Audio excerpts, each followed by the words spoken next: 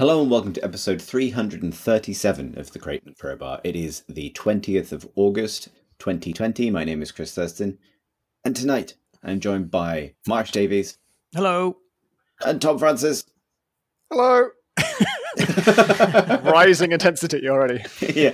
Well, I like the delay as well, because that implied like a kind of fun, like pan-continental newscast type lag, which I enjoy. Yeah. Good afternoon, Tom, all the way in Vancouver. Yeah, thanks. Good evening, UK friends. This is very Eurovision suddenly, isn't it? Yeah. How mmany points to Marsh? 1000 points. We should talk from... I can't do a segue here. There's no segue from Eurovision voting fun to mega corporations weaponizing teens to fight for their own profits. But let's talk about it, because it was pretty massive news, epic news, you might say, that sprang up. Oh, there it is. There's the pain. There, we've located it. It's right there, like a chiropractor for language, but instead of a bad one that's making things worse. You might say it's the rotten core of the apple. Oh no! Stop. Yeah. Yes, let's. Yeah. Yeah. What is a bad chiropractor? Is just a wrestler, I guess. I don't.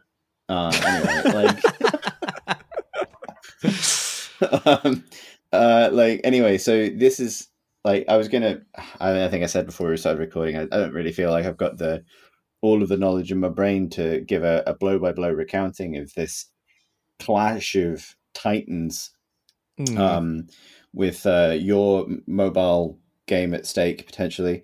But, Marsh, do you want to do my job for me?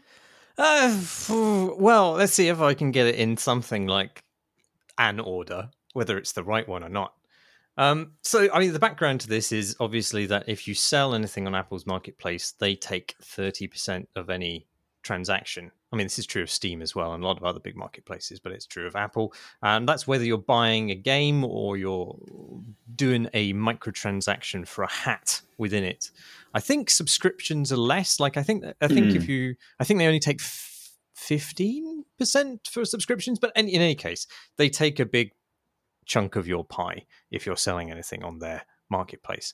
And Epic has a game, you might have heard of it, Fortnite, which is available on iDevices, and it's free, but you can buy shit in it with their own currency, V-Bucks, and you can buy V-Bucks with real money. And of course, if you do this on the Apple device, then 30% of whatever you pay to buy those V-Bucks goes to Apple.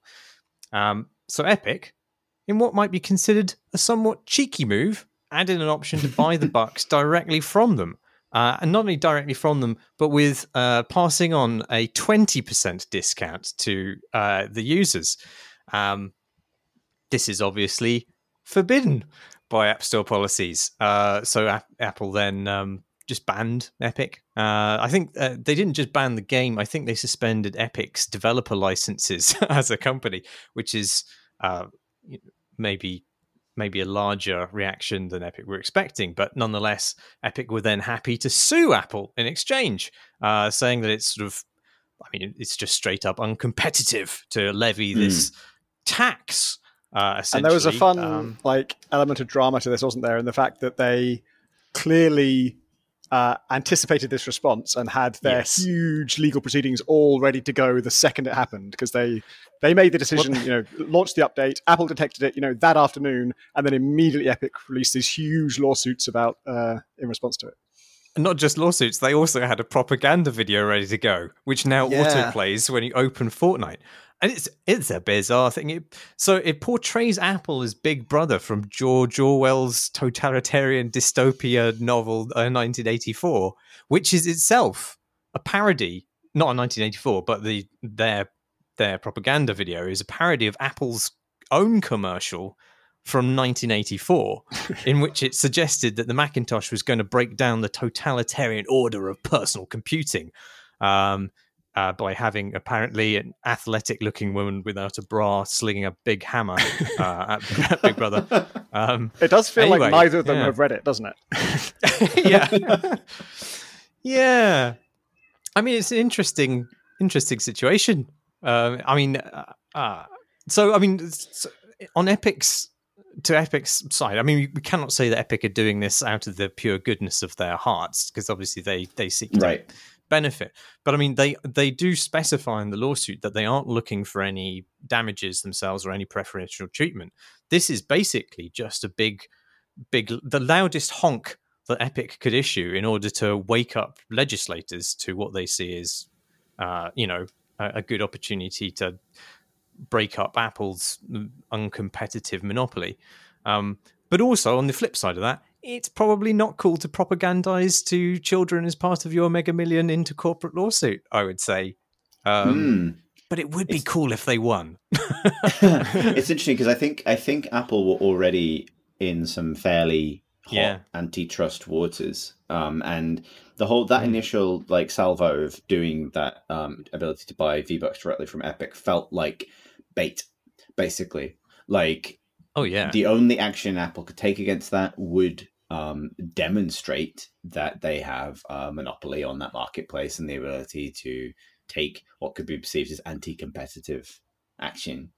And it was kind of interesting when it first happened because it had that edge to it that like, oh, I don't think Apple will rise to this, because, I mean, bear in mind, Epic also did this to Google as well. That it felt like this shot across the bow of both of those companies of like, hey, do something about this, because if you do, it'll prove that these antitrust kind of issues are grounded. And so that's what surprised me was the severity then of Apple's reaction, to absolutely lean in to the monopoly. You know what I mean? Say like, well, not to play the PR game themselves at all, as far as I can tell, but to I think maybe try and make the weight of bad PR and player disappointment on Epic's side so great that they would have to capitulate, because at the end of the day, the average Fortnite player is only going to know that the game doesn't work anymore, not that there's an aspect of kind of there's a fight for the soul of free market capitalism going on between two groups of people who will never not profit from it. Yeah. Does anybody know? So if I play Fortnite on the Epic Store and I buy some V-Bucks there, obviously I'm doing that straight to Epic, and if I then play on mobile, can't I spend those V-Bucks while I'm playing on mobile? Isn't it all one big account? I don't know, but that sounds like it makes sense to me. So really the thing that they're fighting for, like it's not like by people buying on iOS, they're locked into always giving 30% of everything they spend on Fortnite to Apple. They could already buy in-game stuff if they just did it on a different platform, and Apple will get none of that. And so what Epic have done is like offer a way to buy from Epic directly through the app that bypasses the App Store money-wise. Right. Yeah. So I think it's the thing. I think it's very hard. Like, the thing that is, I think, obviously there's an element of like propagandizing to children. That's questionable. The other side of just propagandizing this at all is I think it's very difficult to make the case for any large corporation, but Epic included, to be the good guys or the underdog in this. Because when a company that, we saw today that, more and more games, like Epic exclusivity is a thing that they aggressively purchase, that they, buy favor for by taking the hit on players' behalves, basically buying games for players from developers in order to secure a bit of a corner for themselves against Steam and other digital distribution methods. So they're very much engaged in this. And I think that means that any sort of attempts by Epic to tackle other monopolies have less of a kind of monopolies are bad air to them and more of a, like, mum says it's my turn. Like, and so, and they would have to be proven wrong. They would have to prove that wrong by demonstrating that Epic dominance over a corner of the games market would be meaningfully different. to Valve's or Apple's or Google's or somebody else. Well, I almost don't think they need to do specifically that, because their action will naturally set a precedent in law, which would then enforce that across any marketplace potentially. I mean, the weird thing is, I don't like. I feel like the thing that they're going after, which is the 30% cut, isn't really the part of Apple's dominance which is the most troublesome. Yes, it is expensive, but actually, to me, it doesn't seem totally unjust that they have created a marketplace and you pay for access to that. The problem is that they own everything around that too, such that they can force people to use that marketplace. So recently they've been hijacking links to news outlets from your browser to funnel users to the App News Plus service instead. And that is fucking bad. That's dead bad.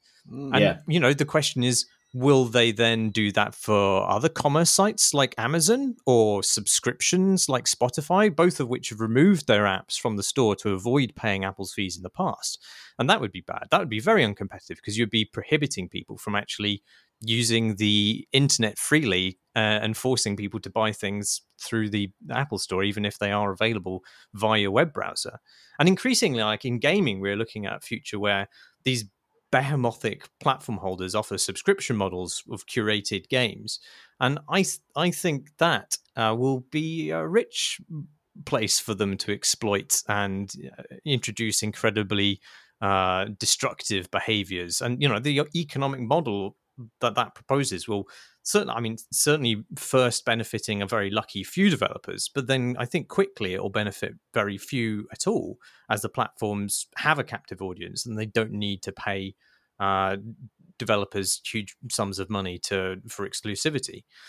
And I think if Epic's lawsuit can just shake things up and maybe break things up and avoid that future, I think that would be a good thing, even if they haven't done it for any kind of altruistic reason. There's an aspect to this that's causing a lot of ripples in my world, which is that Apple suspending Epic's developer accounts. It's not entirely clear what all the ramifications of that will be, but all of my friends who are making Unreal Engine games for iOS are suddenly extremely nervous, because if that keeps up, if that state of affairs doesn't change, Epic can't support the Unreal Engine on iOS. Like, they literally are being denied access to do that. And it doesn't sound like what's happened would make it, currently impossible to release an Unreal Engine game on iOS. Like, I think that's still allowed. But if Epic can't develop and support the engine on that platform because they don't have developer accounts anymore, then it's unlikely to have a future. So a lot of developers are pretty nervous about that. Yeah, that would be disastrous. I wonder if that's one of the factors in Apple not necessarily being able to fully withdraw any kind of support for Epic, simply because I got to imagine there's a fair few games in the pipe for Apple Arcade that are dependent on that technology, right?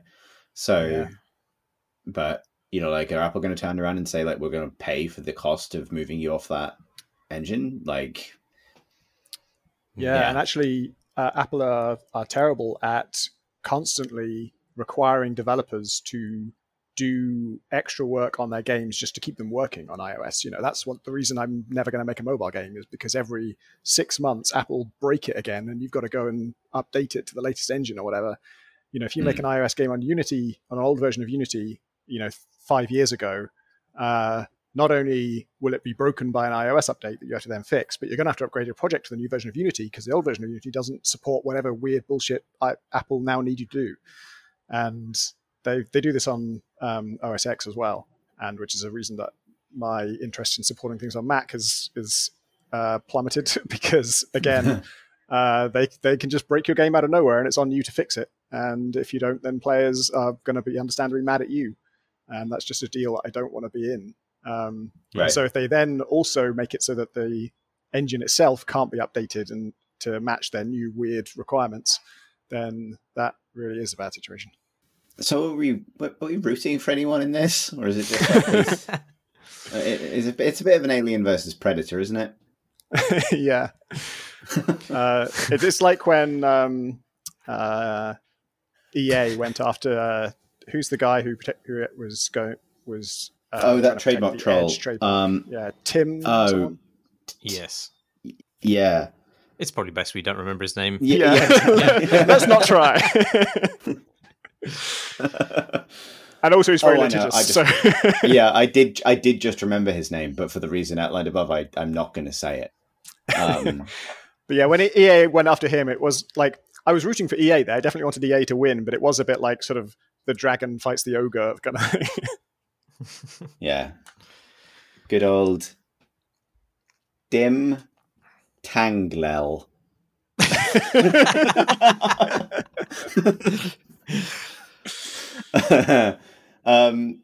Speaking of impenetrable codes, shall we talk about a game that was briefly announced? Because we might as well, because that's technically what we do here. Them big Call of Duty boys are at it again. Oh no! I know, and this time the war men and their war doings will take place in the Cold War. In the return of Call of Duty Black Ops, and that is the title of the game, but backwards. It's Call of Duty Black Ops Cold War. It's getting to be a bit of a word salad, isn't it? It is, both what I have said and it equally.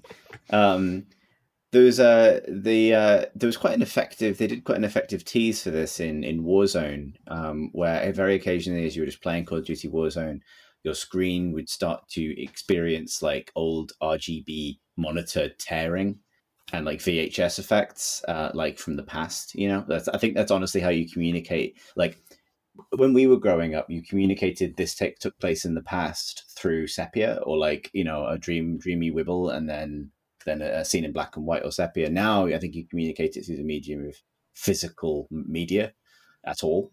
But this would happen and the game would get distorted and it would say, know your history, very quickly. And that apparently is the tagline for this new, and I think we can all agree, extremely relevant and brave Call of Duty game. Marsh, you've seen the trailer as well, I think. I did, yes. No doubt that knowing one's history will prove inordinately valuable when assessing the qualities of this new game. A core gameplay mechanic, no doubt. Yeah. Really, that's all of our duty to understand our history. Press F to remember history. Yeah, exactly. Yeah, it's. I mean, it invokes. It's I forget the name of the Russian defector. That it's a video of. It's primarily Yuri Bezmenov. Thank you. Yes, he was a real man, and he said some real things. Many of which seem to have relevance to the current moment in terms of what Russia would do to destabilize the US. And one can look at America's troubled current moment and see many of the things that he says, just as literally word for word in headlines in newspapers that are currently real, terrifyingly real. I think that gesture towards relevance will probably be as far as the game goes. I would be very surprised if it chooses to scrutinize the current moment and apportion blame for any of the things that are going on, or draw any kind of line from the Russian malfeasance that is described in the trailer to actual things that are currently happening. Because, you know, both sides really. Yeah. Well, I mean, that's what they want, isn't it? Yeah, they love to have the veneer of relevance, like the sort of flavor of it. They like to be like homeopathic political relevance. Like technically, there was once a drop of relevance in this. We've diluted it over and over again, so it can't possibly actually upset you. Like Ubisoft cordial. Okay, maybe a Clancy kind of Ribena.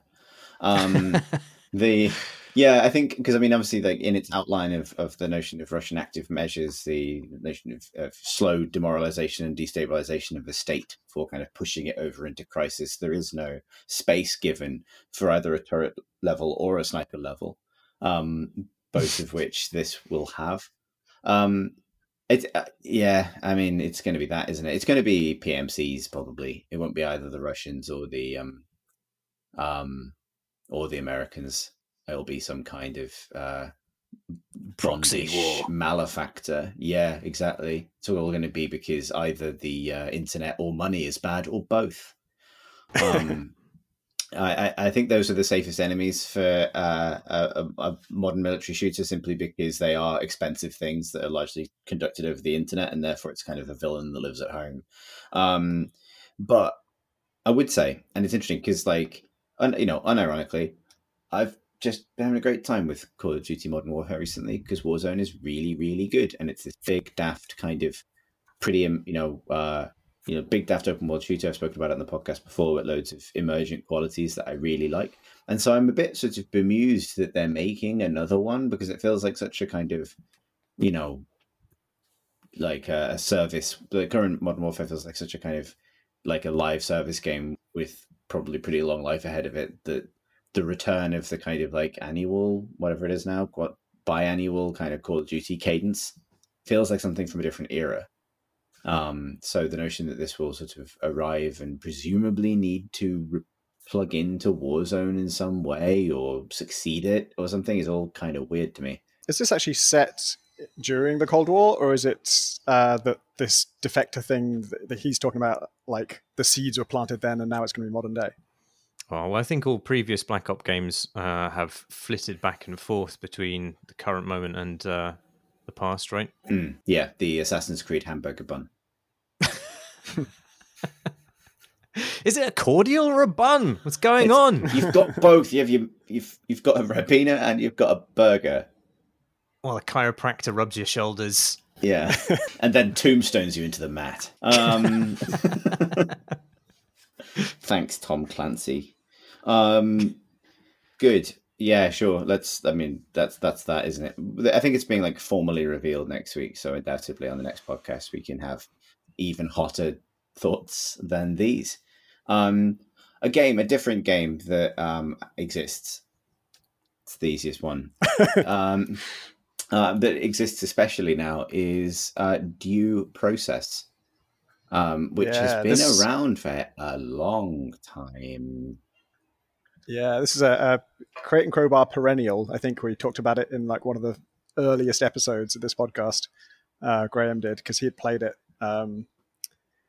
And back then it had characters that looked a bit like Minecraft people, in a very white level. And the concept is it's a team-based shooter, asymmetric, where one team, it's actually a lot like Rainbow Six Siege, and they're probably quite annoyed when Rainbow Six Siege came out.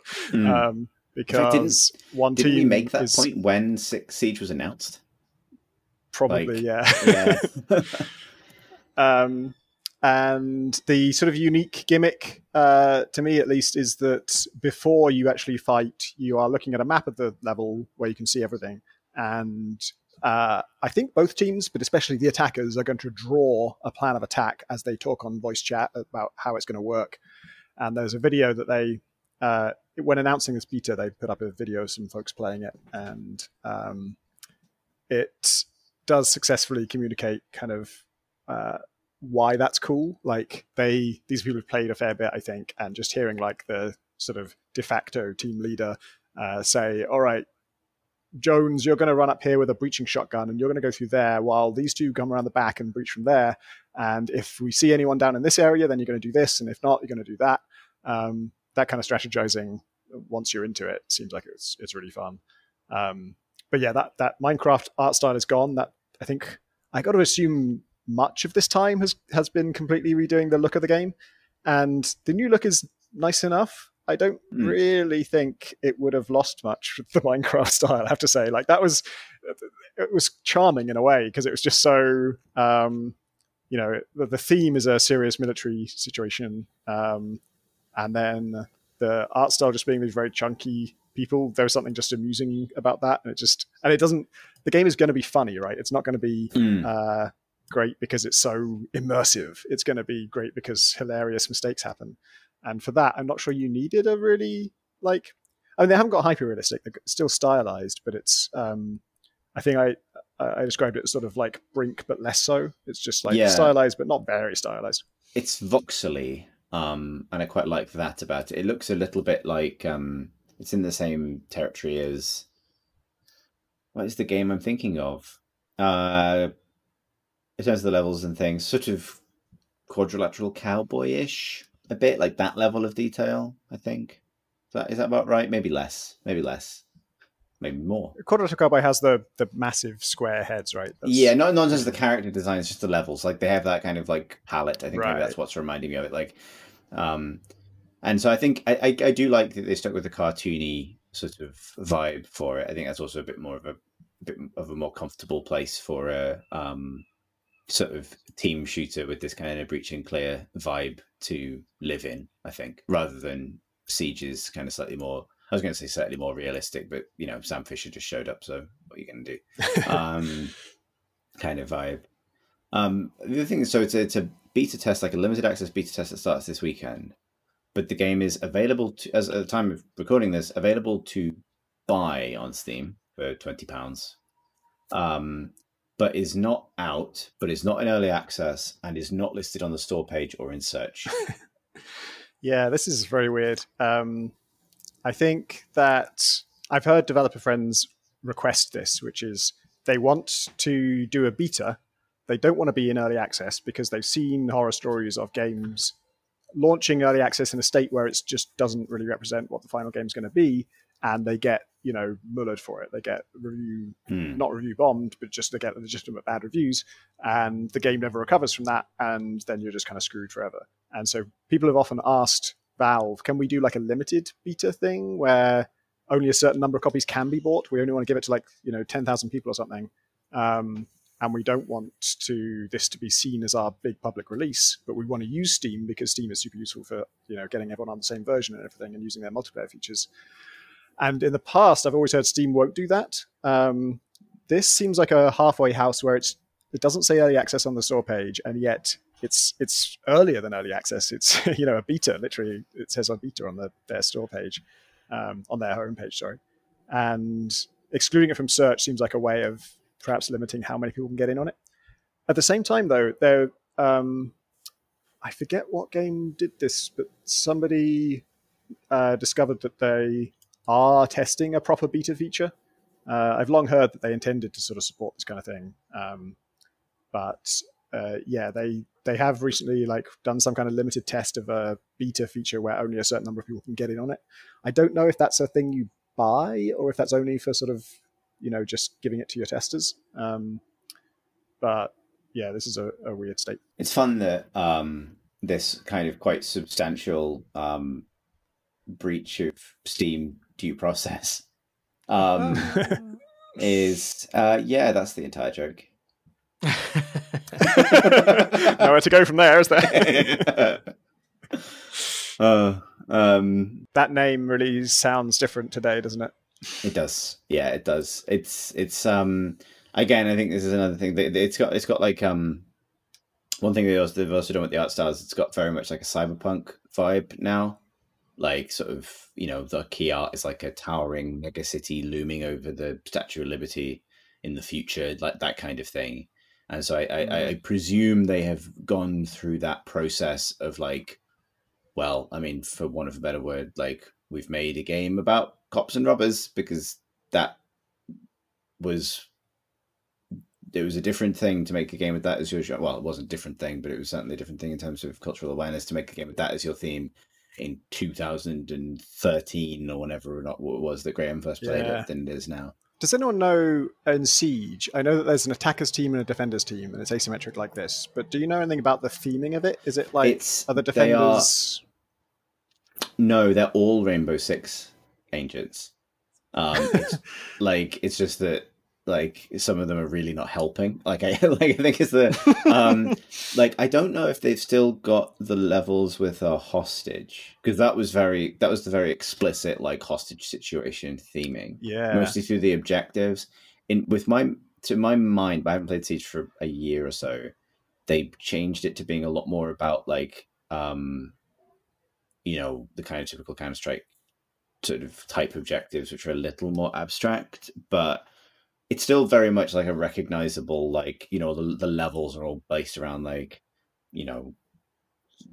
sort of, straight from the news cameras, kind of besieged locations, embassies, and farmhouses that have played host cults and those kinds of things, high rises and these kinds of things. But yeah, they don't theme the. There is no I think the defenders or the people being sieged are just other Rainbow Six operators that happen to be doing this particular thing. Maybe it's training. I don't know. Right. Wrong place, wrong time. They're just in the house we plan to breach, and so I guess we've got to fight now. Right. So yeah, they tried to get. I mean, but it very much exists in that sort of But that's not the terrorist hunt mode is not that at all. It's terrorist hunt mode. That's what it's called. So yep. There it is. There it is. I'm looking forward to this. I want to play it. It seems good. Yeah, I like the UI. It's cool. I like the doodling stage. is fun. Yeah, cool. Good for them. We should talk about some games that we have been playing. Tom, would you like to tell us about a game that is also voxel based? Is it? I'm wrong, aren't I? I've been playing Risk of Rain 2, okay. Which is so the original Risk of Rain was a side-on pixel art roguelike, and Risk of Rain 2 is a third-person shooter in 3D, and it's been in early access for a long time. It just hit 1.0 in the last week or so, and I played it once before, and I found it to be decent, but playing alone felt like I maybe wasn't doing it right. Like it was more designed for co-op, because it is also a co-op game. It has been a huge hit. It sold 1 million copies, and I felt like, oh, this is such a phenomenon, and the experience I'm having with it is not amazing. It's just sort of decent. Maybe I need to play it in co-op. And I also had to stop playing it because I could not find the fucking exits. The exit is like a dark grey plate on dark brown ground. And it does have a particle effect above it of these red dots that are supposed to tell you where it is. And I don't know if this has changed since then, but it would usually be difficult to find it, and sometimes be absurdly difficult to find it. To the point where I spent literally 30 minutes on one level just going around looking for looking for the exit. The levels are not procedurally generated, but the exit is randomly placed, and the monsters spawn in randomly, and there are some kind of toggle on, toggle off type randomizations to the level where this branch might be shut off sometimes and not other times. But the exit is truly random, and it can be in bizarre places. It can be half stuck in the wall or hidden under a bridge and stuff like that. And I just had to stop playing because I'm I can't spend half an hour of my life just trying to figure out how to leave a level. So yeah, Graham and I played it last weekend, and it was a lot better in co-op. And it also, I think the game has got a lot better since then. And the exits are not as hard to find, to me at least. I think, here's a total conjecture theory. My theory now is I've noticed certain visual effects don't scale with distance anymore. Maybe this is always true and I just didn't notice it, but the dots are always 1 pixel big, whether you're right up close to them or whether you're 3 kilometers away. And so that makes it easier to see those little sparks that show you where the exit is. But a lot of the game is kind of about unlocking characters. You start with this commando character who just basically has a gun and can do a forwards roll. And then all the other characters are much more interesting. So there's the Huntress who has a bow and doesn't need to aim. She just always hits. And she can sort of call down a rain of arrows and stuff. There's the one I was really excited to unlock was Acrid, who is a kind of beast who walks on his hands and legs. And in the first game, he was my favorite class because he could leave a trail of acid, and he could also spread a disease to the enemies that they would then communicate to each other. They would communicate the disease to each other. They didn't talk to each other. And that was incredibly satisfying in the first game because both games really are about because enemies spawn in just on a timer. It has a kind of a Left 4 Dead director type system, and enemies, they don't come in as big a hordes as zombies do in Left 4 Dead, but they do just keep spawning in. And when it gets intense, you're looking at 30, 40 enemies all in a really tight space. And so in the first game, it was incredibly satisfying to like lay down a streak of slime that is going to burn them all. And the amount of damage it does, it doesn't care how many people are on it. It's just going to deal that damage to all of them. And so when there's 45 enemies all standing in this acid pit you've created for them, and you spread a disease to them, and you're firing your special like spit thing that goes through them and poisons them, it just has that efficiency thrill. Like, oh my God, I'm doing this so efficiently. I'm just like, my total damage output here is in the tens of thousands because I've just got everyone in the right place just where I want them, and clustering them up like that is super fun. I've just unlocked him in Risk of Rain 2, and he's not as fun in 2 because you just can't replicate those mechanics in 3D. Like, I can create a patch of acid on the ground, and I do it with a big like Hulk leap type thing, which is sort of satisfying, but ultimately I'm not able to sort of funnel everybody all into this one place where I'm dealing damage to all of them all at once. But luckily it's just got shitloads of heroes, all of whom have completely different mechanics. So like I say, Graham was playing Commando. I was playing Engineer for most of the time, which is a guy who can make 2 turrets. And after we finished our first game, Graham had been dying a fair bit. And the thing that's surprising, because like I say, I kind of assumed that this game was designed for co-op and that I was sort of playing it wrong by playing a single player. Then when we play co-op and discovered if one of you dies, you can't revive them. They're just dead for the rest of the level. They'll come back at the start of the next level, but you just have to finish the level without them. And that's annoying because they're bored, and also because it's now very hard to complete the level without the second player. And it's especially bad because this game is all about picking up these items that give you passive perks. Like, you're just, every level you're picking up, 15 of these. And each one will be something like increases your attack speed, or now you heal for the damage you do, or now every time an enemy dies, they set fire to nearby enemies. And you just keep on finding these throughout the game. You'll end with literally like 100 of them. And they stack, you can find multiple copies of the same ones. So you're kind of specializing your build sometimes by intentionally getting loads of copies of the attack speed boost, because that really works for your class. But if you're dead, you can't pick those up. And so the other player just has to hoover them all up and takes them all. And the next level, that player is more powerful, you're weaker, and so you're probably going to die again. And Graham just kind of felt like he was falling behind the curve that way. When we finally both died, we looked at the stats, and Graham noticed that he had like a fifth of the kills that I did. And I was thinking, oh, that's surprising. But I guess I played this longer, and I played the first one a lot, and he didn't play that one. Maybe I'm just that good. And then we started a new game, and we noticed as we were selecting difficulty, there was like 2 markers on the difficulty selection thing. And we realized, like, oh, when I started the last game, I was the host, so I set it to easy, thinking that let's be put it on the easy setting so that Graham can get used to it since he's new to the game.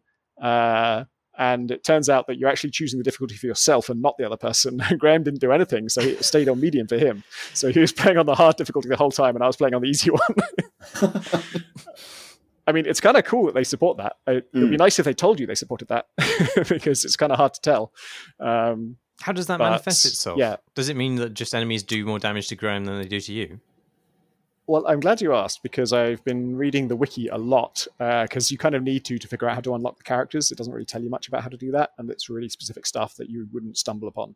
And the wiki is extremely in-depth, and that's how I know it has an AI director, for example, because they have sort of data mined it and figured out the exact formulas for when it spawns enemies and all this other stuff. And they also figured out that the way easy mode works is that you are given secretly an invisible item that's just like all those other passive items.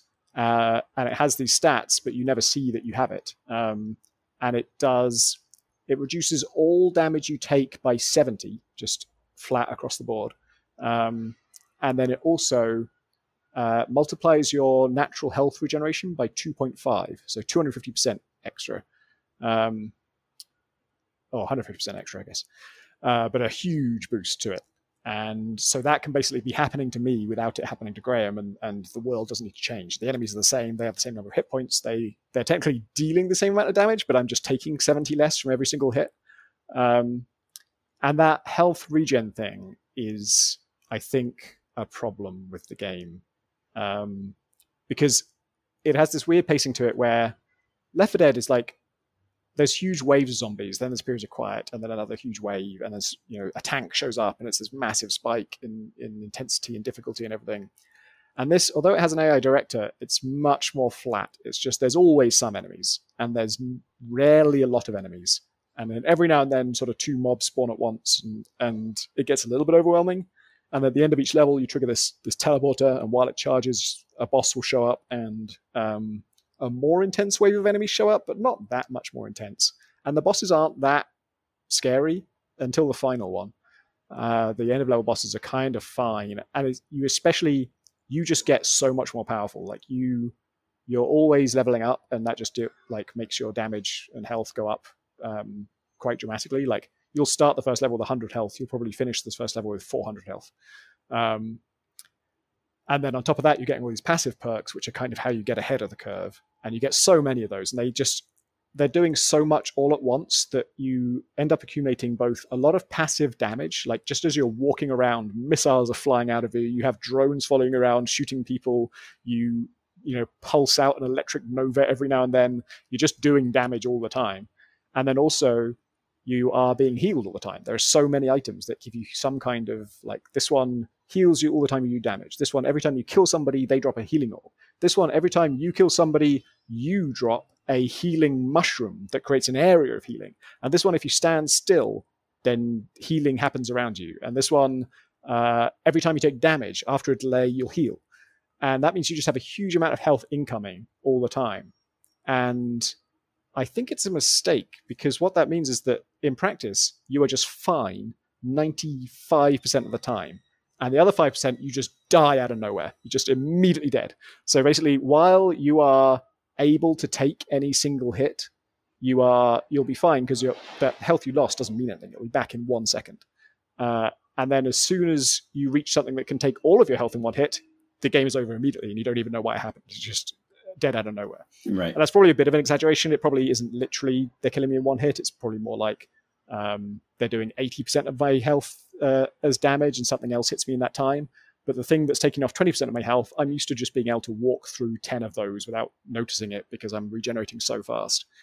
And it's a very weird pattern, because the times when it's easy, obviously it feels too easy. You don't know you're anywhere close to failing. And then when you do fail, you don't have any time to do anything about it. You're just dead before you can react. And I don't think this was true in the first game. I mean, obviously, we've been playing on easy a fair bit. So easy, this is especially true because your basic health regen is multiplied by 2.5 for some reason. That seems crazy. But even on medium, this is still true. Like, I've been playing, now that I've got a bit better with it, I've unlocked every class, I've got more used to it. I've been playing on medium just as my default. And it's basically still true. Like, the first level, before you have any of these passive perks, yeah, if you lose half your health, you're going to have to like wait a while and try and avoid enemies for a bit and try and get that back. And that's kind of fun. I like doing that. But then by the end of level 1, you've already got so much passive stuff going on that you're just going to heal all the time. And it'll be much sooner before you hit that point where something can kill you in 1 or 2 hits. But that's still going to be how it goes. You'll just be fine. Oh, immediately dead. There is all those passive perks, though, do create some awesome builds and sort of tricks and weird things. One of the most fun things in co-op that I hadn't thought about is that loot is not how do I phrase it? Loot is shared, basically, so that when something drops, you've got to decide who's going to pick it up, because only one of you can. And that actually led to some really interesting discussions. Like, it made Graham and I kind of think about our classes and how they were different and who needed stuff most. Like, he was just shooting stuff, so if there's something about attack rate, he should probably get it. If there's something about healing, I would get it, because he's got a special item that converted all of his health into a shield, and his shield regenerates naturally, but it doesn't count as health, and so anything that boosts your health, now I should take that because it doesn't benefit him. And that was kind of fun to like discuss those things, and sometimes it's just something that's good for both of you, and you're like, well, I took the last crate, so you should take this one, or do you want to take that shop and I'll get this thing over here? That's kind of cool. And then you find these cool synergies. So like I said, I was playing as the engineer with my 2 turrets. The absolute key to that class is that your turrets get every item you have. So if I have a thing that makes me ignite people when I shoot them, then my turrets also ignite people when I shoot them. If I have a thing that passively fires a missile every 8th shot or something, they will passively fire a missile every 8th shot. And one of the things I had was that if I stand still for 2 seconds, I heal everyone around me and myself. And that's not usually a very useful one, because you don't want to stand still for 2 seconds. But my turrets literally can't move. So they are always standing still. And so they're always healing everything next to each other. And so I realized after I had that, A, I can stand on them and get that healing, or I can just dip into it when I need it and back out.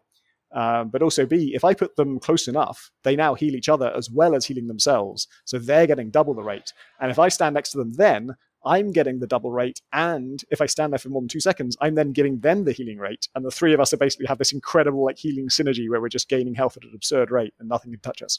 I really like the sound of the kind of quick build thing. Like that sounds, really fun. It's interesting that, do you think that as you play more, you'll figure out how you're supposed to interact with sudden damage spikes, or if it is just an issue with the game? I think you'll learn when to be scared, because that's the thing the thing that makes it hard to learn is when you do die in one hit. I mean, it does tell you on the end screen, technically, the name of the creature that killed you, but I don't know what the hell that means. I don't know what to look out for next time. But I have learned that, for example, that every enemy, there's elite variants, which might be fire variant or ice variant or electricity variant. The fire variants are the ones you've got to look out for. They have some crazy damage multiplier on them, and they're the ones that kill you out of nowhere. So I now know when you see, if it's just a regular enemy that's got the fire modifier on it, you're probably fine. But if it's a mini boss kind of thing and they have the fire variant, then you need to be very careful not to take damage from them. So I guess I'll learn more about that, but I still think it just shouldn't work that way. I just think if they just literally doubled your health and halved the rate of healing, then it'd be a more interesting game. You'd have to think more, you'd have more setbacks along the way that would have to cause you to change your strategy and stuff. I will say, as you unlock the classes are kind of the soul of it, really, and it's really fun to just figure out what each one is about, because they're usually a little bit counterintuitive. The one I really wanted, other than Acrid, which is that acid guy, the other one I really wanted was the grappling hook robot, because obviously grappling hook. And I got him, and the grappling hook is nuts. I mean, a grappling hook in a 3D game is always a bit nuts. And this one, you're in these kind of quite open outdoor areas, and so there isn't a lot to grapple onto in the sky. But he can fire a drone that then hovers in place and electrocutes the nearby enemies, and you can grapple onto the drone. So basically, you make your own grapple point. But then his grapple is not I don't know, when I think of grappling hooks, I think of swinging across gaps and sort of flinging myself into the air in some graceful arc. This one, you just you grapple onto something, and then you just bounce around like a I don't know, subatomic particle. You're just going at insane speeds with no control at all. And that's a good thing to do, because you're moving so fast nothing can hit you. And it's a melee class, so while you're swinging, you can just be swinging your fists as well. And if you happen to collide with something, you'll do some damage to it. And all the while, they basically can't hurt you. And it does... The thing that feels cool is if you... the counterintuitive thing I realized is that his grappling hook is not really his mobility tool. His mobility tool is the fact that he can charge up a punch that then makes him lunge in that direction. And if you fully charge that takes you an enormous distance, and it's incredibly powerful, and it hits everything you pass through. And so what you really want to do is charge that up, get some enemy who's kind of above you, and then launch at them. You'll hit them and everyone behind them and everyone in front of them, and you'll launch yourself into the air. And then while you're in the air, you might grapple onto a flying enemy, and you're not going to be able to hit them very easily while you're grappled onto them, but that swing might take you back into the fray, and then you hit something else on your way in, and that feels really cool and elegant. And each class kind of has something like that. There's the captain who has a shotgun and a taser and then an airstrike. And the airstrike is the only thing that hits multiple enemies. And it's very powerful, but it's on a 2 or 3 second delay. And in this game, things are moving pretty fast. It's really rare that you can be sure where someone's going to be in 2 or 3 seconds. But then you realize that the taser immobilizes people, and it also interrupts them. And there's a certain kind of enemy that has this It's a big kind of stone golem kind of thing, and it hits you with a targeting laser, and then like 1 or 2 seconds later, it's going to do a big laser blast at you that will take off a lot of health. As soon as you see that targeting laser, you tase them to interrupt their attack, and then you call an airstrike on them because you know they can't move now that they're tased, and that has this really neat like synergy to it. And each class feels like it has those little tricks to it. I've also unlocked a plant robot. I'm not really sure what the concept is. It's somewhere between a plant and a robot, which is, I guess, the dream. And it can shoot a kind of like vine seed thing that it costs it health to fire it, but when it lands, it's going to shoot vines at everything nearby and pull. I don't think it pulls them in. I think it locks them in place, and then it's going to leech health from them. And it also has a little like air blast thing. You have a little air blast thing that weakens everyone it hits, but that also pushes them back. And so if you throw your vine thing down at like the rearmost enemies, not at the ones directly in front of you, and catch all them in your vines, then you use your weaken shunt thing to knock everyone else into the area. It will grab anyone else who goes into that zone. And then they're all locked in place. And then your third ability is one that it's kind of like the airstrike. It's it's like a mortar, and it costs you health to fire it, but it does a lot of damage over an area. And of course, you just locked all these people in the same area, and you're going to pay some health to hit them with this area effect attack, but all those vines are healing them. All those vines are leeching them to heal you. And so you'll get that health back. But then if you kill them all, they're all dead, and so it's not leeching them anymore, and so you don't get the health back. So you've got to it's a great efficient attack that can take them all out potentially, but maybe you don't want to take them all out because you need some of them to leech health from. So yeah, it's full of cool stuff like that. This question does not imply that I want this, but does the game have lore? Is there a reason for any of this happening? Yes, it does. I don't know what it is because there's like a codex, and so as you kill enemies, like each enemy has a chance to drop the codex for that entry. Like not everyone in a species carries a textbook explaining what that species is, but 1 in every 50 does.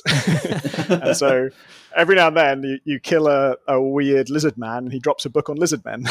And you can go into the codex and read that. And it'll tell you like their health stats and all that. But then for a lot of these things, there's like a log entry that sort of be some kind of, definitely for all of the classes, there's a backstory to where they're from. The plant robot, I didn't read all of its log entry, but there was something about, I don't know, it's some fucking scientist doing a fucking experiment and it went loose, of course. Its fiction has never really like made me feel I need to read any more of its fiction. But again, I'm reading the wiki a lot because I need that to know how to unlock stuff. And I did discover that the boss, which is called the King of Nothing, is... there's theories that he may be related to the boss of Risk of Rain 1, but honestly, I completed Risk of Rain 1, but I don't remember anything about who that boss was. Or, I mean, even if that's true, I don't know what I'm supposed to get at. Like, I don't know who this fucker is. Like, it's just some guy at the end of the game, and you fight him. I will say the boss of Risk of Rain 2 is really fucking tedious. It's got so many phases to it, and especially the first time you fight a boss, you that thing where you whittle down the health bar and you're thinking, yeah, I did it, and then the new health bar pops up. All right, you do that once and I can tolerate it, but that just happens so many times, and you just get to the point where, oh, fuck off, I'm just done. I don't have time in my life to do this. I have finally defeated him, but and on the build that I defeated him, it wasn't too time consuming, but only because that build was insane, and I was like to the point where the end of level bosses were literally dead in 2 seconds. They just spawned and just melted by my 2 turrets that have all the perks in the world. And so if you're at that point with normal bosses, then sure, the final boss is defeatable in a feasible amount of time. It's not complete slog. You just set up your turrets and just like hide yourself on a high column and let the turrets do the work, and it's not too time consuming. But the differential in there, in how tough that guy is versus how tough everything else is, means that basically any build that's good for him is absurdly good for the rest of the game, and everything else has been too easy until that point. I was going to try and proffer a caveat to the only allowed 2 health bars thing, which is I think you can get away with a 3rd final boss health bar, but only if by that point you and everyone else involved is blasted into space. Is this a Bayonetta thing? I mean, it's a almost platformers thing. Like, I think you're allowed that third go at Robotnik if you're in space. But it really have to be like your mechanics have to have changed slightly. It has to be 0G or you're blowing or something, and you're in space like that. I'll accept that, but I'll say Risk of Rain goes further than 3. I guess I shouldn't say exactly how many, but more than 3. And there's again, I won't say what it is, but it's a shame because there is one phase of that boss fight that's really a nice idea, and it is sort of interesting to fight. But it comes so late in it that you're sick of it by that point. I think you've sold me on it, although Risk of Rain 2 sounds fun. Yeah, it's a good roguelike. I feel like that's like more specific to say.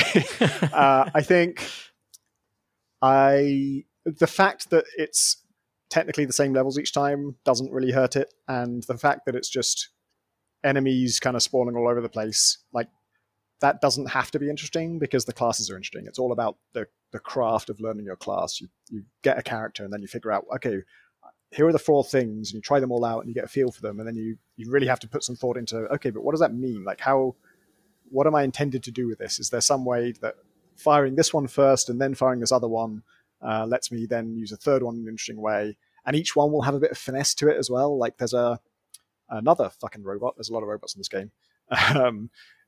Is all about switching modes, and he has like one of his modes he can fire like a spike that's like a railgun, and another one he can it's a rapid fire shrapnel kind of thing, like an SMG style weapon. But even that SMG, the last round you fire, like when you release the fire button, the last round you fire will be a shotgun round, and that is quite powerful. But after you stop firing, it's a while before you can start firing again, and so you don't want to. And there's no limit to how long a burst of fire can be. So you can SMG spray non-stop, but once you get the hang of like, okay, this guy's down to like a third of his health and it's a regular enemy, if I release now, that shotgun blast is going to be enough to kill him, and that will end the fight much sooner. And if I keep spraying, I'll definitely kill him, but it'll take a while. And so there's that little mini game of figuring out when to release and when to resume firing. And then although there's that delay before you can fire again, what if you switch to the railgun in that delay, and now you're doing something with that downtime as well? And so there's all this little stuff to optimize that's really interesting.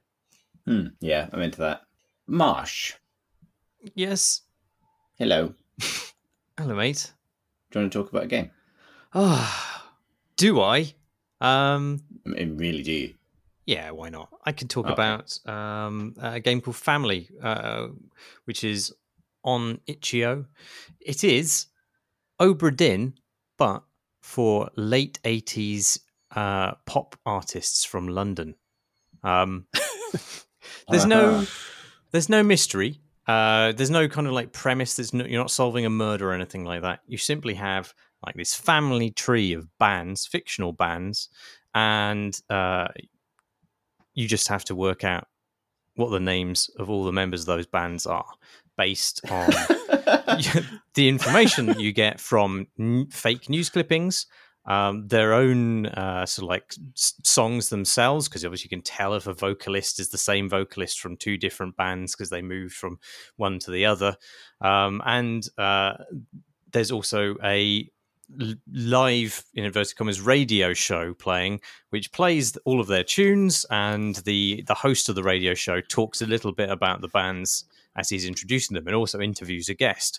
And from all these different things, you can kind of piece together the sort of turbulent history of this supposed scene of the late 80s and early 90s in London pop. It's just a UI game, basically. There's no kind of 3D environment for you to move through. It's just a bunch of menus and some descriptions, and it's great. Like, there's the Obra Dinn format of an information game, which confirms your success on identifying 5 people correctly at a time, is just a really good format that is apparently very easily transposed into completely different contexts and very successfully. And I spent a very pleasant evening. I didn't particularly love the music, which is, I assume, all composed specifically for this. But the act of sort of like working out, through an oblique reference to somebody flipping out over a non-vegan sandwich, you can work out, where that they end up, playing a PETA concert later. These kind of little details. Another round of Find Morrissey ends in triumph. Yeah. Well, can you say any more about what kind of deductions you're making? Other, like that vegan sandwich thing sounds interesting, but what else? It seems like what do you have to go on, basically? Well, I mean, so in terms of news clippings, you hear that maybe one of the band members has fallen out, and they'll now be picking up a different instrument when they join this duet or something like this, and you can work out from that based on maybe even the sound of the vocalist that they've been paired with, that's a duet that's referred to elsewhere, and you can work out. I mean, I'm not explaining. That was a terrible explanation. No, I think I followed it. There's information, and you read it. There you go. Okay, I got it. Is there a Kraken? No. Not so. There are lots of references to muffins, but I think that's as close as you get to a Kraken. As close to a Kraken. I would say a muffin is the opposite of a Kraken. All right, Pip. We already had this with lemons. When life gives you Krakens, they're actually muffins. I don't know. That's what my grandma used to say. I think that'd be the acute subtitle for Obra Dinn. Like, so how much original music does it have? Because it sounds like a lot. There's about 8 tracks, I think. Oh, maybe 7, 7, 8, and they're all truncated as well. So you don't. They're not like full 3-minute pop songs. They're more like 30, 40 seconds. Which is good because I didn't like listening to them. The only problem, I mean, it isn't kind of like as well tested, I would say, as Obra Dinn. It doesn't have that kind of budget, so it feels a bit rougher. Some of the deductions you make feel a bit kind of sludgier, and there's no way to scrub through the radio show. So you basically have to listen to it on loop until you get to the part where it's referencing the thing that you wanted to hear again. Unless you transcribed it all very rapidly the first time round, you have to listen to it over and over again, which is kind of annoying. But yeah, a cool little game. Cool. Did you finish it all in one setting, did you say? Yeah. Or... Yeah. Only a couple of hours. Can't remember how long. With, if it's... I don't know how many, bands there are or whatever, but, like, obviously the thing with something like Obra Dinn is, like, the search space has to be a sufficient size to prevent you from just brooting it. How does this handle that? Or is it just simply enough to guess that you couldn't reasonably brute force it? Well, it feeds you information in little chunks, so there's parts of it which are basically unguessable, and only once you've unlocked like a complete set of band members does it then feed you extra news clippings. So there are some deductions that you just can't really make, and there's enough names in the roster for you not just to be able to plug them in. And the fact that often musicians will switch instrument when they're moving between bands does make it slightly trickier. So you can't just make basic assumptions and fill out an entire tree. Can't make basest assumptions.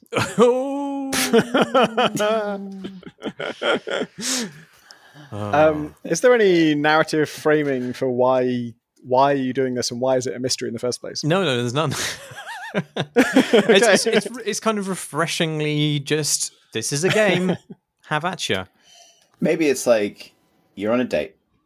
You've just said that you love the pop and a lot the pop music of like 80s London, and then your date has just gone to the loo and you don't know anything about it.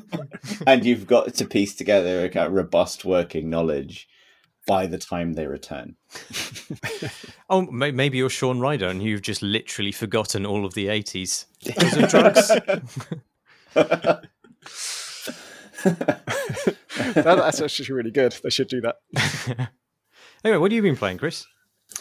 So I have been having experiences in Microsoft Flight Simulator, which was the other kind of big release of the week, and I think everyone's been playing it a little bit, partly because it's available through Microsoft Game Pass, which makes it absurd value, given that it's a £55 game and like £100 if you want Heathrow, which needled me slightly because I kind of do, but do I?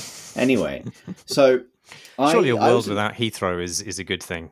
I don't know. So here's the thing.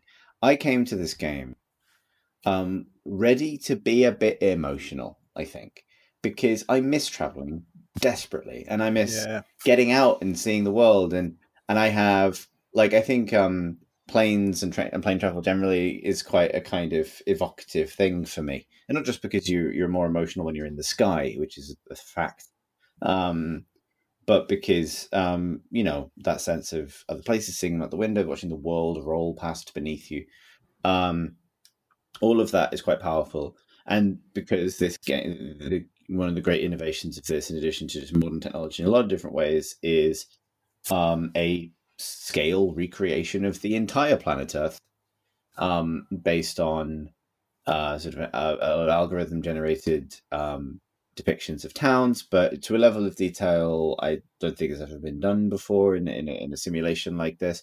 It certainly doesn't stand up to close analysis, but we can get to that. But very, very impressive technically, and I mean, maybe this is too much information. I sometimes get a bit sort of verklempt looking at Google Maps too long. Like if I look at a map of a far and away place I used to live or have been, I get a bit like, oh, wouldn't it be nice to be there? And so I was ready to load up Flight Simulator and kind of, as a bit of a lockdown treat, just take myself on a few journeys and take myself back to a period in my life where international travel was a fairly regular part of it. That's not quite what happened, at least initially. What happened was I was taken back in time a lot further. The monkey's paw curled, basically, really dramatically. And my wish to be transported back to a time where that simply wasn't this year, delivered me to like 1998. And the experience of uneasily wishing and hoping that some like F-15 flight simulator will run on my dad's computer. Like that sort of sense of like, there's a million reasons why this probably isn't going to happen, so don't get your hopes up, but you've got the joystick ready, and if it does work, it'll be absolutely transporting and amazing, but it is going to take 15 to 25 minutes to load, which is proportionally much more of your life when you're 10. And you're just going to have to wait, and maybe it's going to crash and you have to start the whole thing again. And maybe you're just going to have to wait a lot longer, and then maybe you'll load it and it's just not going to run very well, and you'll eke whatever kind of scraps of that dream are left after they've been fed through the Microsoft Windows paper shredder of dreams. And you'll gather up the fragments and try and reassemble the picture that maybe once could have been. That was my experience with the new Microsoft Flight Simulator. A profoundly wonky piece of software, and that was the thing that really surprised me about it. That it just feels very ropey, and I admit, like an aging PC now, I think I would call it mid-range, and I didn't expect it to be perfect, but I expected the experience to be slick. I think part of me was expecting a kind of modern sense of polish and presentation on top of what I would expect to ultimately be a very granular and simulatory sim, which would necessarily come with some complexity. But the, just stuff like having to run it as an administrator or it just simply wouldn't load, which is still the case. The fact that it loads a installer that then can't be, it has to run in the background to install the game with permanent chill music as it downloads 90 gig. So it took me all night to get it downloaded. Like all of those experiences, and then loading into its tutorial system for the first time, which is like learn to fly thing, and then having this horrible experience of the first 30 seconds to a minute of a lady telling me about aeroplanes, be the audio cutting in and out constantly, and it take maybe 2 minutes to settle down and settle into a playable frame rate with not this choppiness and all the rest of it, and then be fine, weirdly, to the fact that the tutorials, they follow potentially a logical order of some kind. Do they? But what they What they don't, well, maybe in terms of, I could understand someone writing down the information they think is essential, starting with fundamentals like camera controls, and then building through into like, how to operate an aircraft. And the tutorial has to do double duty as how to operate the game and how to actually fly an aircraft, because it is a realistic simulator, or it can be. But at no point in that process was the player, I think, considered in terms of what the player wants. What the player wants is to learn how to fly an aeroplane so that they can fly an aeroplane. And what they would like to have is the experience and the excitement of flying an aeroplane. And there's something interesting. Like, so I had this experience. So the first tutorial puts you in a plane that's in the sky straight away, and your invisible co-pilot instructor, it loads in, and like it shows you this panning shot of the plane, and there are two identical women sat in it, in this Cessna, completely identical, expressionless women. And then you are one of those women, but you're invisible now, and so is the other woman. And she speaks to you in your mind to tell you about rudders and ailerons and flaps and things. But then that's irrelevant, because what she wants you to do is learn how to save and recall a key binding for setting a custom camera angle. And I don't care about that. I don't care. And why is this a gate I have to pass through on the way to the rest of this tutorial experience? And then, so the whole thing is immediately very like, is this actually going to be fun? And I'm already, the calming music has given way to this sense of continuous dread that it's going to break at any moment, or it's going to ask me to try and find a key binding that I don't know, or to put my gamepad down to do like Control-Shift-E to switch the engine off, or like some other sufficiently intuitive thing. What are you using to control it? Sorry, this gamepad, keyboard, and mouse. What kind of gamepad? An Xbox 360 right, controller. Yeah. Well, we've all had the same experience in this case. Yeah, of it just like I guess, and it has this weird. That's a weird vibe. And then inexplicably, at the end of that first tutorial, the instructor just makes an offhand reference to keeping an eye out around the plane, because there might be a duck. And so people who've listened to this podcast or indeed seen its merch will know that very, very early, like 7 years ago, I told a story on this podcast about an interview I had done with the lead developer of X-Plane, which is another really very realistic flight simulator. And this interview was conducted in like 2012, I think it was 2011. So almost 10 years ago, where he told me a very specific story about, he was building and apologies, people will have heard the story before, they've listened to podcasts for a long time, but he was building a tool for the iPad that would plug into a ship's system. I've spent too much time pretending to be a Star Wars man. A plane's systems in order to let you to press a button to land at the nearest airport in an emergency. And when I pressed him for what kind of emergency would permit this, he's like, a bird strike, where a duck comes through the window of your plane, you're covered in blood and glass, and you've just got time to reach graspingly for your iPad to get it to land the plane for you. And this is a funny story. It still makes me laugh. But the fact that the wind, like, this is the only danger, the only kind of flight danger that has been introduced to me in Microsoft Flight Simulator. It's the only time it is acknowledged that it is dangerous to be in the sky in any way. And the fact that it said it's either a direct attack at me, like it's either targeted to unnerve me, because now not only am I nervous about the game breaking or suddenly requiring me to grasp for some key binding that's very unintuitively accessible through the menu, but also the sense that, why would you say that if there can't be a bird strike? But I don't think there can be a bird strike, because I barely ever see any birds. But birds are simulated in the game. Shit, really? Yeah. I don't know if they can interact with your craft, but I mean, there's certainly models that fly around. Then why did she tell me to look out for birds? Why was the first Why was the first tutorial, here's how you set a permanent camera angle located behind the plane and slightly to the left, and also, by the way, don't get killed by a duck while you're up here. I loaded this game to relax. And Have you flown over your house yet? Because you'll probably see there's like a giant column of seagulls just above your house.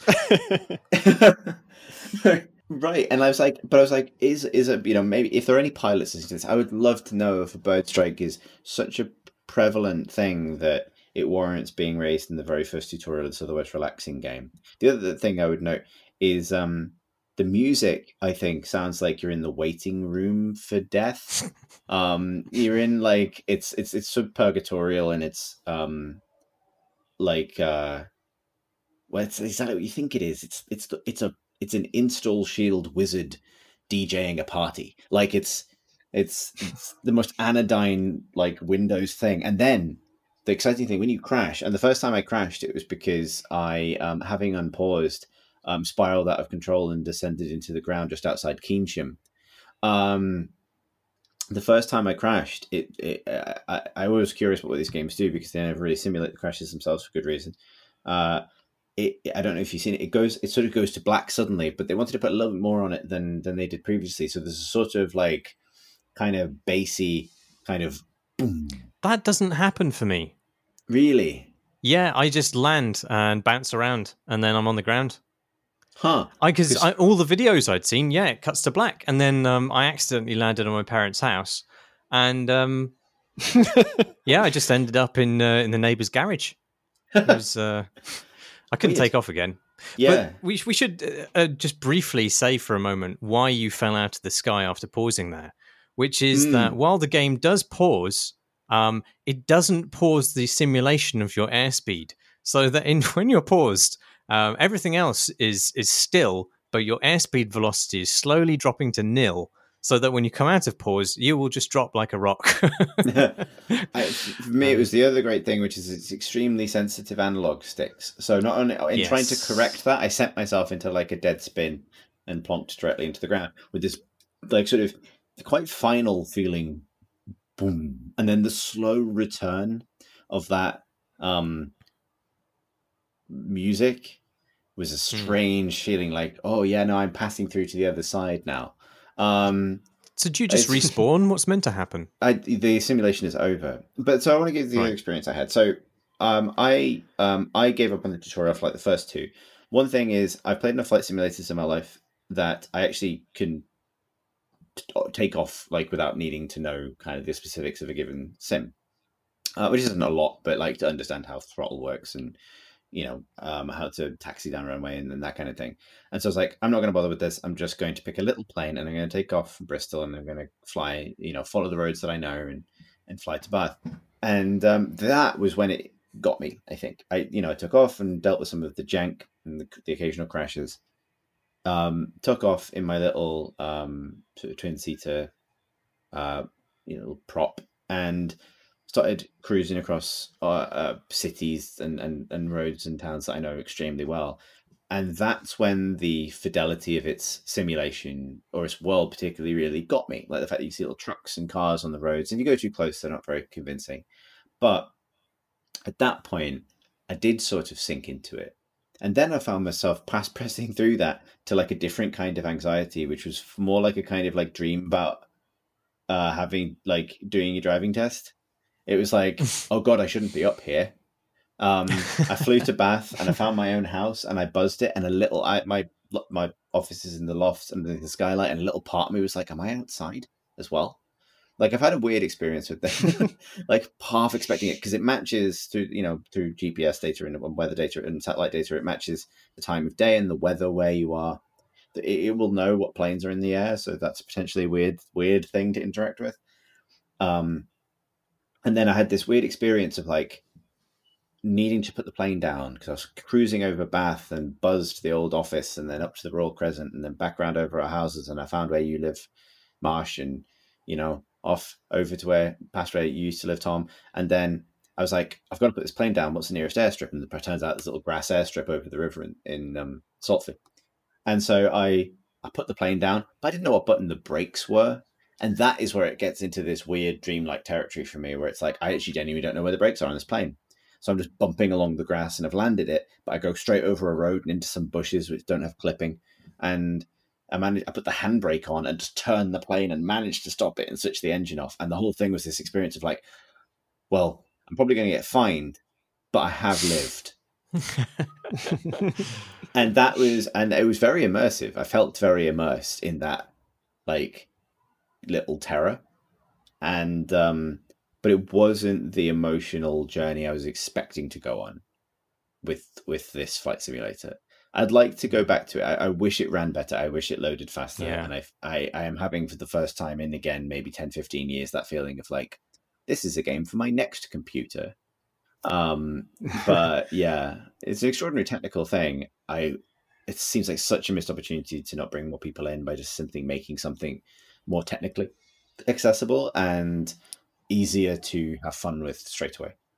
Supporting the Xbox pad properly would be a good start, I think. I mean, it's Microsoft's own pad, and it just doesn't really work. Which is sad.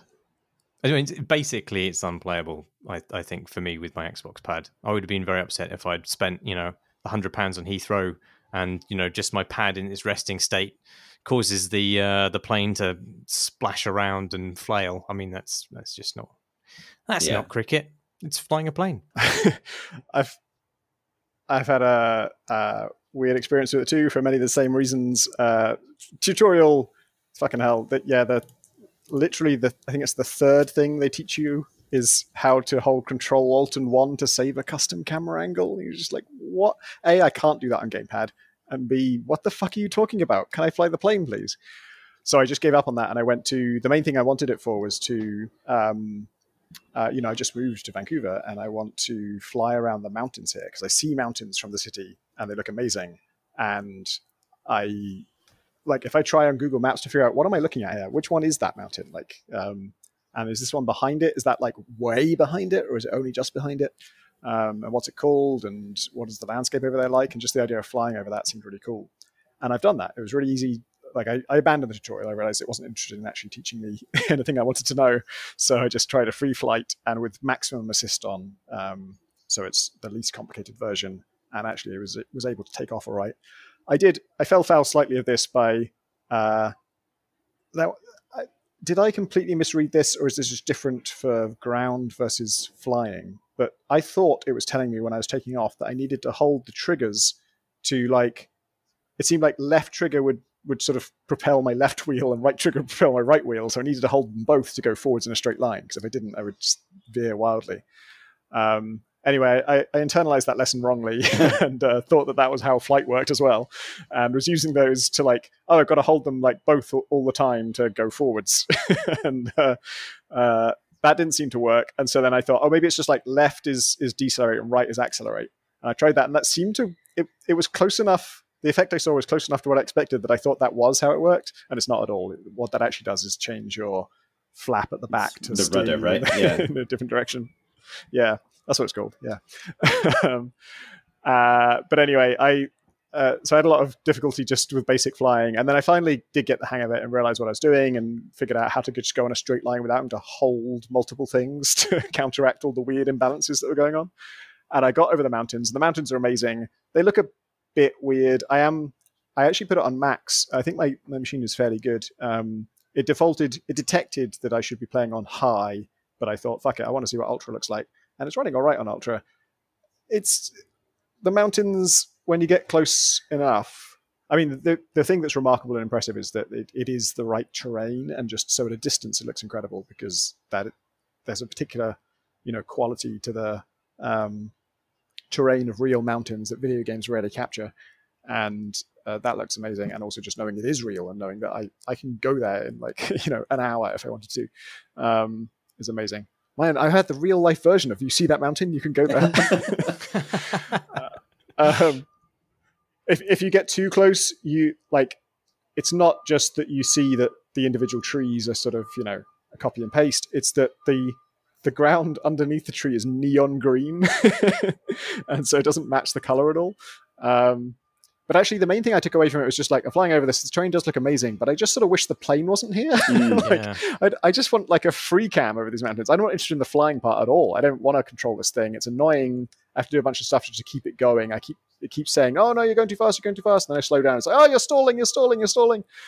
And I just kind of want I just want to be the eagle from Assassin's Creed. That was my ideal flight experience.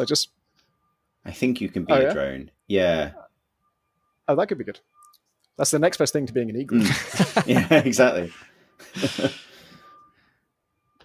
Yeah, it is. God, that makes me realize there's probably going to be an Assassin's Creed where the eagle is replaced with a drone, right? Well, wasn't the Assassin's Creed Eagle the drone from Ghost Recon Wildlands? Oh yeah. Okay. I think it was basically exactly. I mean, there's also the owl from Far Cry Primal, yeah. which came first, the Far Cry Primal psychic owl or the drone from Ghost Recon Wildlands. I'm definitely with you on kind of wanting Flight Sim mostly for its extremely high res Google Earth-ness, and then having to having to fly a plane to get at that is, I do find it compelling. There is something about it that's really nice, and I just want it to feel comfortable to kind of sink into, I think. Yeah. You know, the fact that my first sort of comfortable experience with it was also this weird stress dream about crashing a, little plane outside my house was incidental, I think, in that I can move past that, and it's actually a sign that it's succeeding in some ways. But yeah, I mean, I appreciate that these projects always start rough, but I don't know. What I was about to say was, you'd think that, coming from a company with Microsoft's resources, that this piece of software would be really good out of the gate. And then I realized what I was saying. And I've realized that it's dumb. And so I said it anyway, but in quotes. Yeah. I find that I think there's a game I could really enjoy there.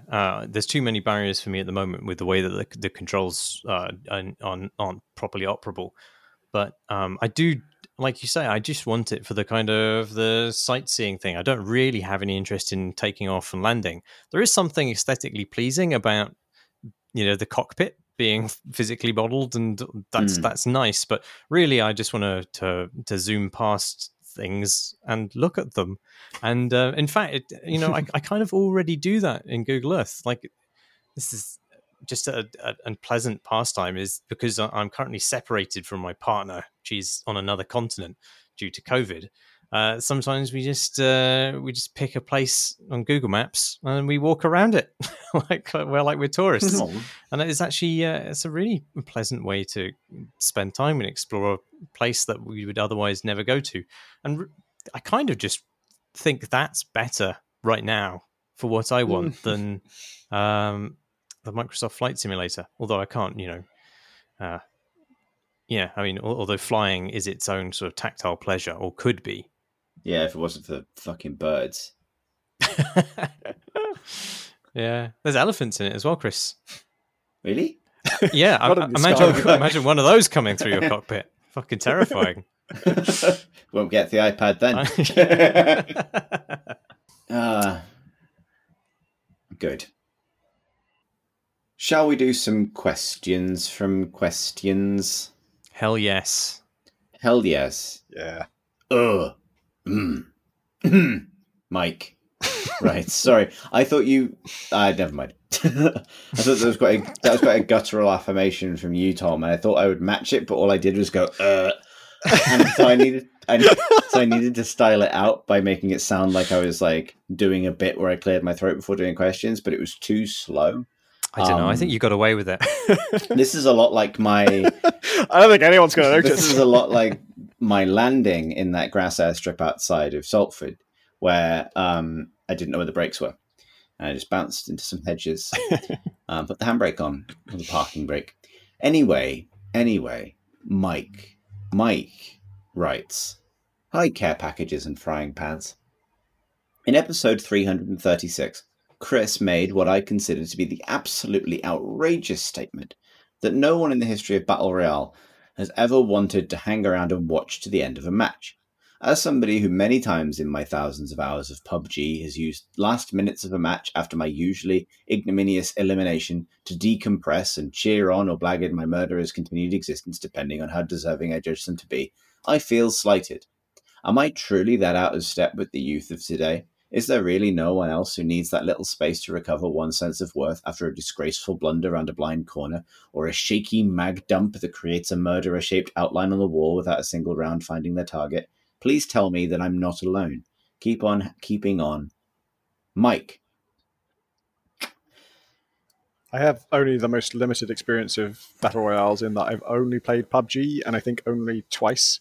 But I think one of those times I did this. I think I did stick around to watch.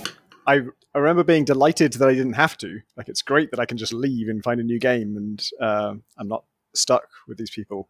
But it's also nice that you can watch. And I think, I don't remember if this is what I did, but I imagine it's somewhat satisfying to do like a vengeance watch where whoever killed you, you just watch them until they die, and then you can move on. Well, I mean, I guess congratulations to Mike. There are two of you. Yeah, no, I just see it as too much of an easy convenience. I would like to play again, thank you, and I don't care for the further adventures of some guy who shot me. So I'll leave. Also, in the case of Warzone, I didn't want to spoil the little ending cutscene, so I wouldn't watch. Because you get a little cutscene where you fly away in a helicopter with your friends. It's nice. And it would be spoilers to see it without winning. Yeah, all right. Like, I know that this makes me sound weird. All right, write in if you're one of the other people who feels like that's a spoiler. So I'm not alone. Marsh, what's your skip cadence? Never done it, I don't think. Yeah. Oh, sorry, I mean, I've never observed a match post-death of, certainly not of a Battle Royale. That world is dead to me the second the bullet passes through my head. Yeah, exactly. I mean, it's like Flight Simulator. It's just over. Done. David writes, I've recently finished mucking my way through making a goblin name generator in Game Maker.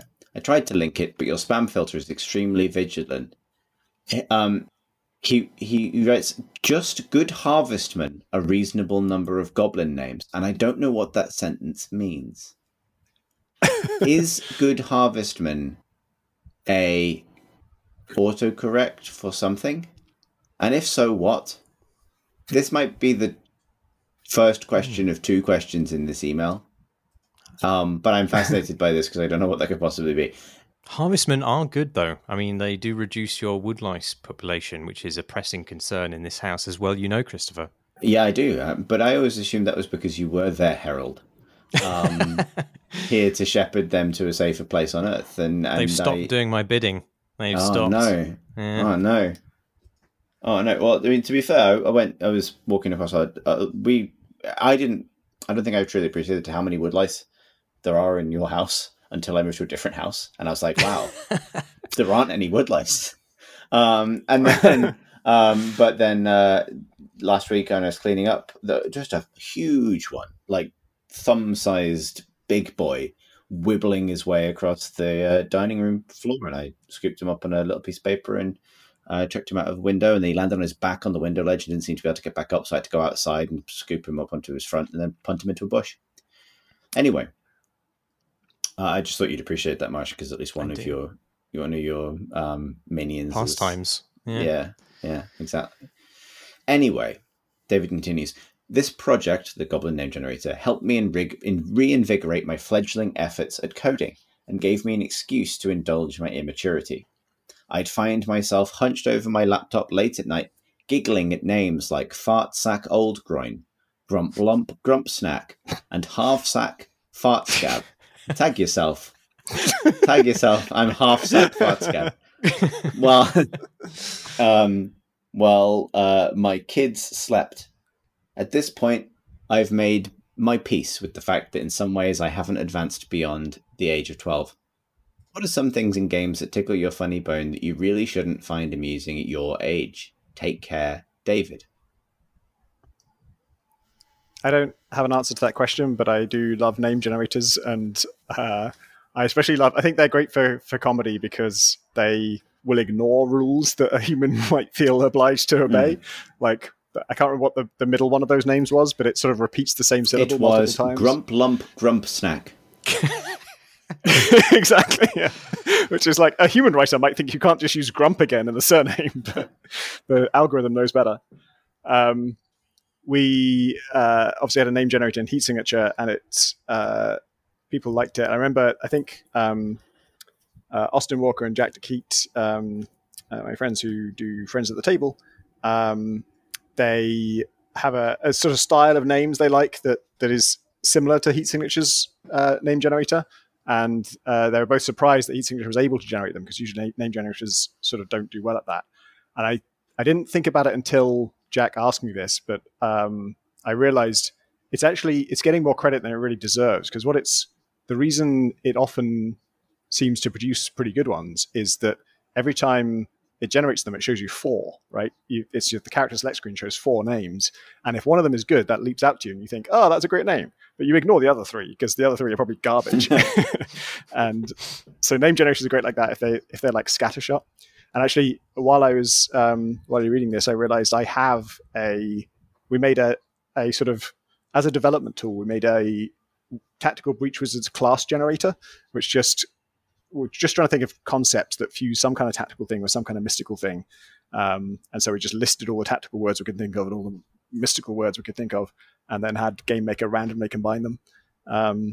The tricky part is that, a name like Navy Seer or Riot Priest, it's not consistent whether the tactical part comes first or the mystical part comes first. And I didn't really want to restrict it that way, but I also didn't want to make like 4 different lists for all the different ways of doing it. So we just didn't care, and we just let it generate like hundreds of them. And so you get ones that, like, I've just generated a bunch now. So it comes up with things like Hellfire Officer, Were Breacher, Stealth Pyromancer, all of which are like in the vein that we want. None of them are particularly good. Tactical Mystic, which is vague.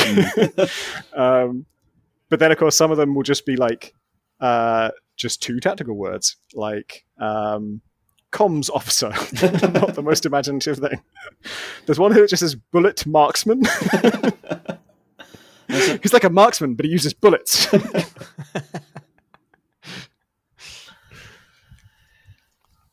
I think in terms of things that tickle me that maybe I'm too old for, I don't know. I love a pratfall, but I don't think you're ever too old for a pratfall, are you? Like, really? There's a thing I like to do. Nah. The big slapstick game for me is definitely still Warzone. I know I bang on about it, but you can do a thing in the... there are 2 great tricks. Here are 2 hacks, pro tips for Call of Duty Warzone during the warm-up. One is if you're in a party with your friends and they're running around the ground in the warm-up, pull your parachute early and then release it, because your parachute will open up automatically when you get low to the ground, unless you've already triggered it once, and then you can freefall. And the game is to try and faceplant into the ground in front of your friends and surprise them with the sudden violence of your impact. Because also, if you can time this right, occasionally at the end of a war zone, it must like kill all of the player characters when it triggers the actual load-in process for the game itself. And so when you when the warm-up period ends, very occasionally you'll just randomly hear a completely random player character just do their death scream out of nowhere. So it will get to the end. It'll be like, get ready to go to the war zone, like 5, 4, 3, 2, 1, and then someone will go, ah! And then it'll just start, and that gets me every time. And the other thing, and this is the real pro strat. So if you're in freefall, as I described, after a certain amount of time, your character will put their hands out in like the "oh no, I'm falling" way, like in front of you. Like the hands will go like out in front of them, in a way that if you were still would make you look like you were pretending to be a zombie. But you're falling through the sky. But in the last 5 to 10 seconds of the warm-up, you're completely invulnerable. So if you manage to hit the ground in that period, you will then walk around on the ground with bibbly falling arms in front of yourself. And it's very, very good. And I like it a lot. And I don't know if that makes me 12 necessarily, but I'm definitely not treating Call of Duty Warzone with the dignity it would like me to regard it. So there is that. Anyone else got any immaturities lurking in the cupboard? Again, this is just pratfalls rather than dirty jokes. But in Oblivion, you could customize spells to some extent, not quite as much as you could in Morrowind, but more than you can in Skyrim. And you could, in particular, choose their target. And so I would always make a spell that casts paralysis on self. And paralysis in that game just froze your ragdoll. It went to ragdoll mode, but made all the joints incredibly stiff. And if you just go to the top of a mountain and you cast paralysis on self, not only do you make yourself rigid, but you do so. There's a really dramatic cast animation where you throw your hand in the air in this heroic pose, and that's when it freezes you. And then you just keel forwards and just roll down an entire mountain as this rubbery, rigid person. That gets me every time. The old rigid, rubbery mountain tumble. Rigid, rubbery mountain mage. That's a whole different game, Tom. It's not the one you're making. I mean, I don't know if we even need to go into detail for this for you, Marsh, as the original Goblin fancier. There is a real pleasure in coming up with names. Oh, it's the best. It's almost the best part of any writing job. And this RPG project I'm working on with Jim, it is just 90% silly sounding names. Your Satchley Greds and your Bruntard Fleckwiths and Balbury Propes, your Benoit Lenks, etc. We've come up with so many different kinds of beer. It's completely pointless. Nobody's going to care about the beer. I spent most of the day today doing a table for cursed pies. There's no point. There was no point doing that. That is the most Marsh thing I've ever heard you say. Yeah. It's good though. That is good. With a roll of a dice, GMs will be able to assert a very marginally different experience for their players to no real benefit to anybody. A pie-based experience. Hell yeah. Next up is an email from Caroline, who writes, Dear Creek and Crawdad, I've been playing Dark Souls 3, and I realised that all I really want to do is wander around the cool levels and explore and try and map it out in my head. What does this without a fight against a suit of armour animated by undead Catholic butterflies? Do I just try to play Uru Ages of Mist? Which is capitalised, which is why I yelled it. I'm now an American delighting in air conditioning, but I spent a summer in Brooklyn with a broken foot and nowhere to get outside without air conditioning. My only way of cooling off was to crutch to the shower, sit on a tiny plastic stool, and huddle under a cold shower until I started shivering. I would do this 4 to 6 times a day. I think I remember this fondly. Perhaps you could install podcasting equipment in your shower, like in one of those plastic cases that they sell. May you and yours breathe easy and stay healthy, Caroline. Thank you for that. It's a good thought. It's such a left turn. It is an extreme left turn. Do you know what's the opposite of Uru Ages of Mist? Being trapped in an apartment in Brooklyn during the summer while ill, which I've also weirdly had that experience. I once stayed with a friend in his tiny apartment in Brooklyn while I was both, I spent a lot of the time extremely hungover and the other time extremely allergic to cats, one of which is my fault and the other which is cats'. But I'll leave it to the audience to figure out which one's which. And that was fucking horrible. So I have this that there's some sympathy from me. In terms of the experience of mapping out a cool interconnected area, without having to fight an animated suit of armor full of Catholic butterflies, I don't know. She could play Dark Souls 2 and borrow somebody else's save because, unlike, I think, any of the other Dark Souls games, the monsters depopulate the more you play that game. So if you did take somebody's late game save, you would be able to tootle around a largely empty world. That's a good suggestion. It's not very interestingly interconnected because it's the most kind of incoherent of the Dark Soulsian worlds. It's funny that there are still new things to try and figure out about those games. I'm replaying Dark Souls 1 at the moment because it's a good bit of comfort food. But so I want to say that the best way to achieve this is to find a guide that will get you a bit of an overpowered character and then do that. But it doesn't get you around the combat. It just makes it more manageable. But yeah, in terms of other games that embrace that kind of exploration but without that threat, I don't really know. And I guess shit maybe Missed. But then you have to do puzzles about tiles. Yeah. What is Which is worse?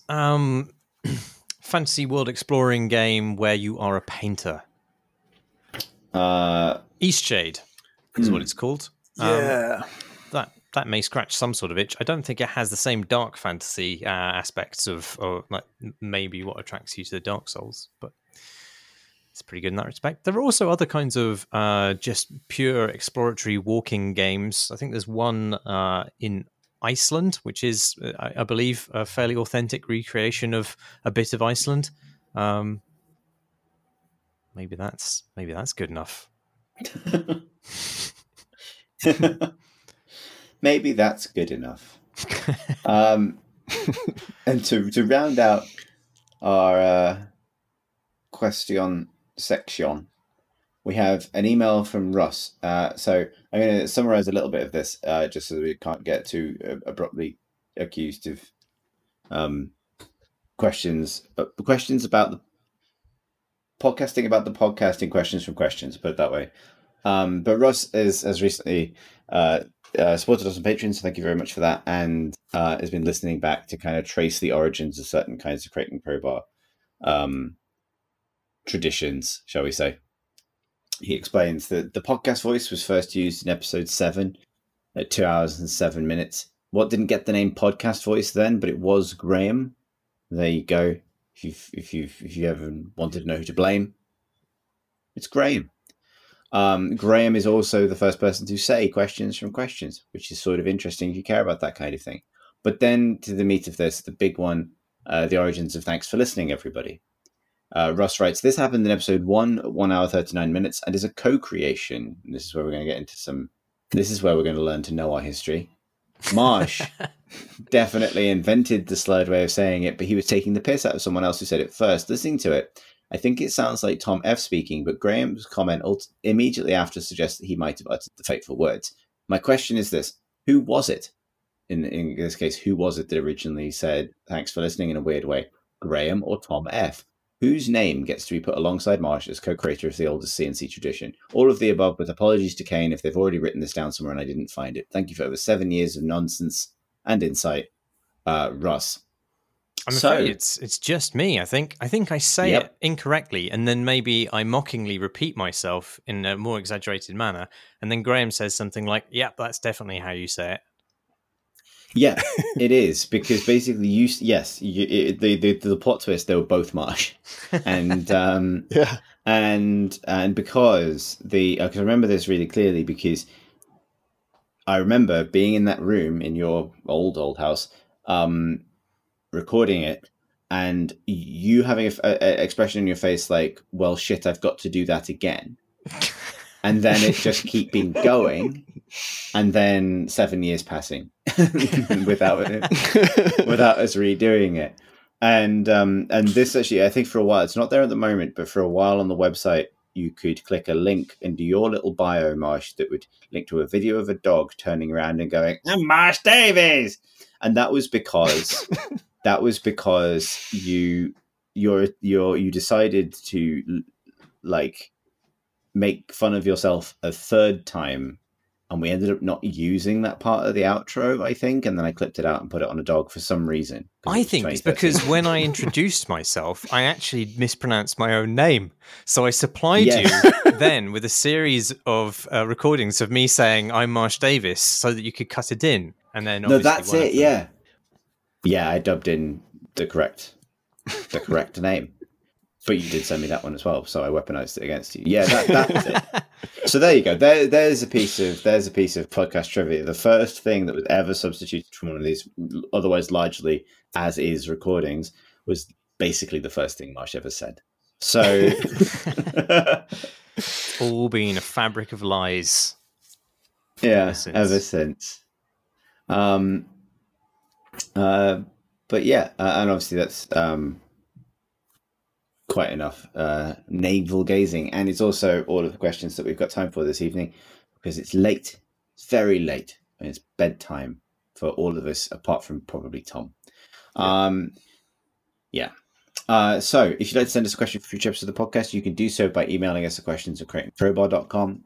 You can find us on Twitter at Kraken Crowbar. We have a YouTube channel, youtube.com/Kraken Crowbar. We have a website at Kraken Crowbar and a Discord channel, which can be accessed through a link on the website.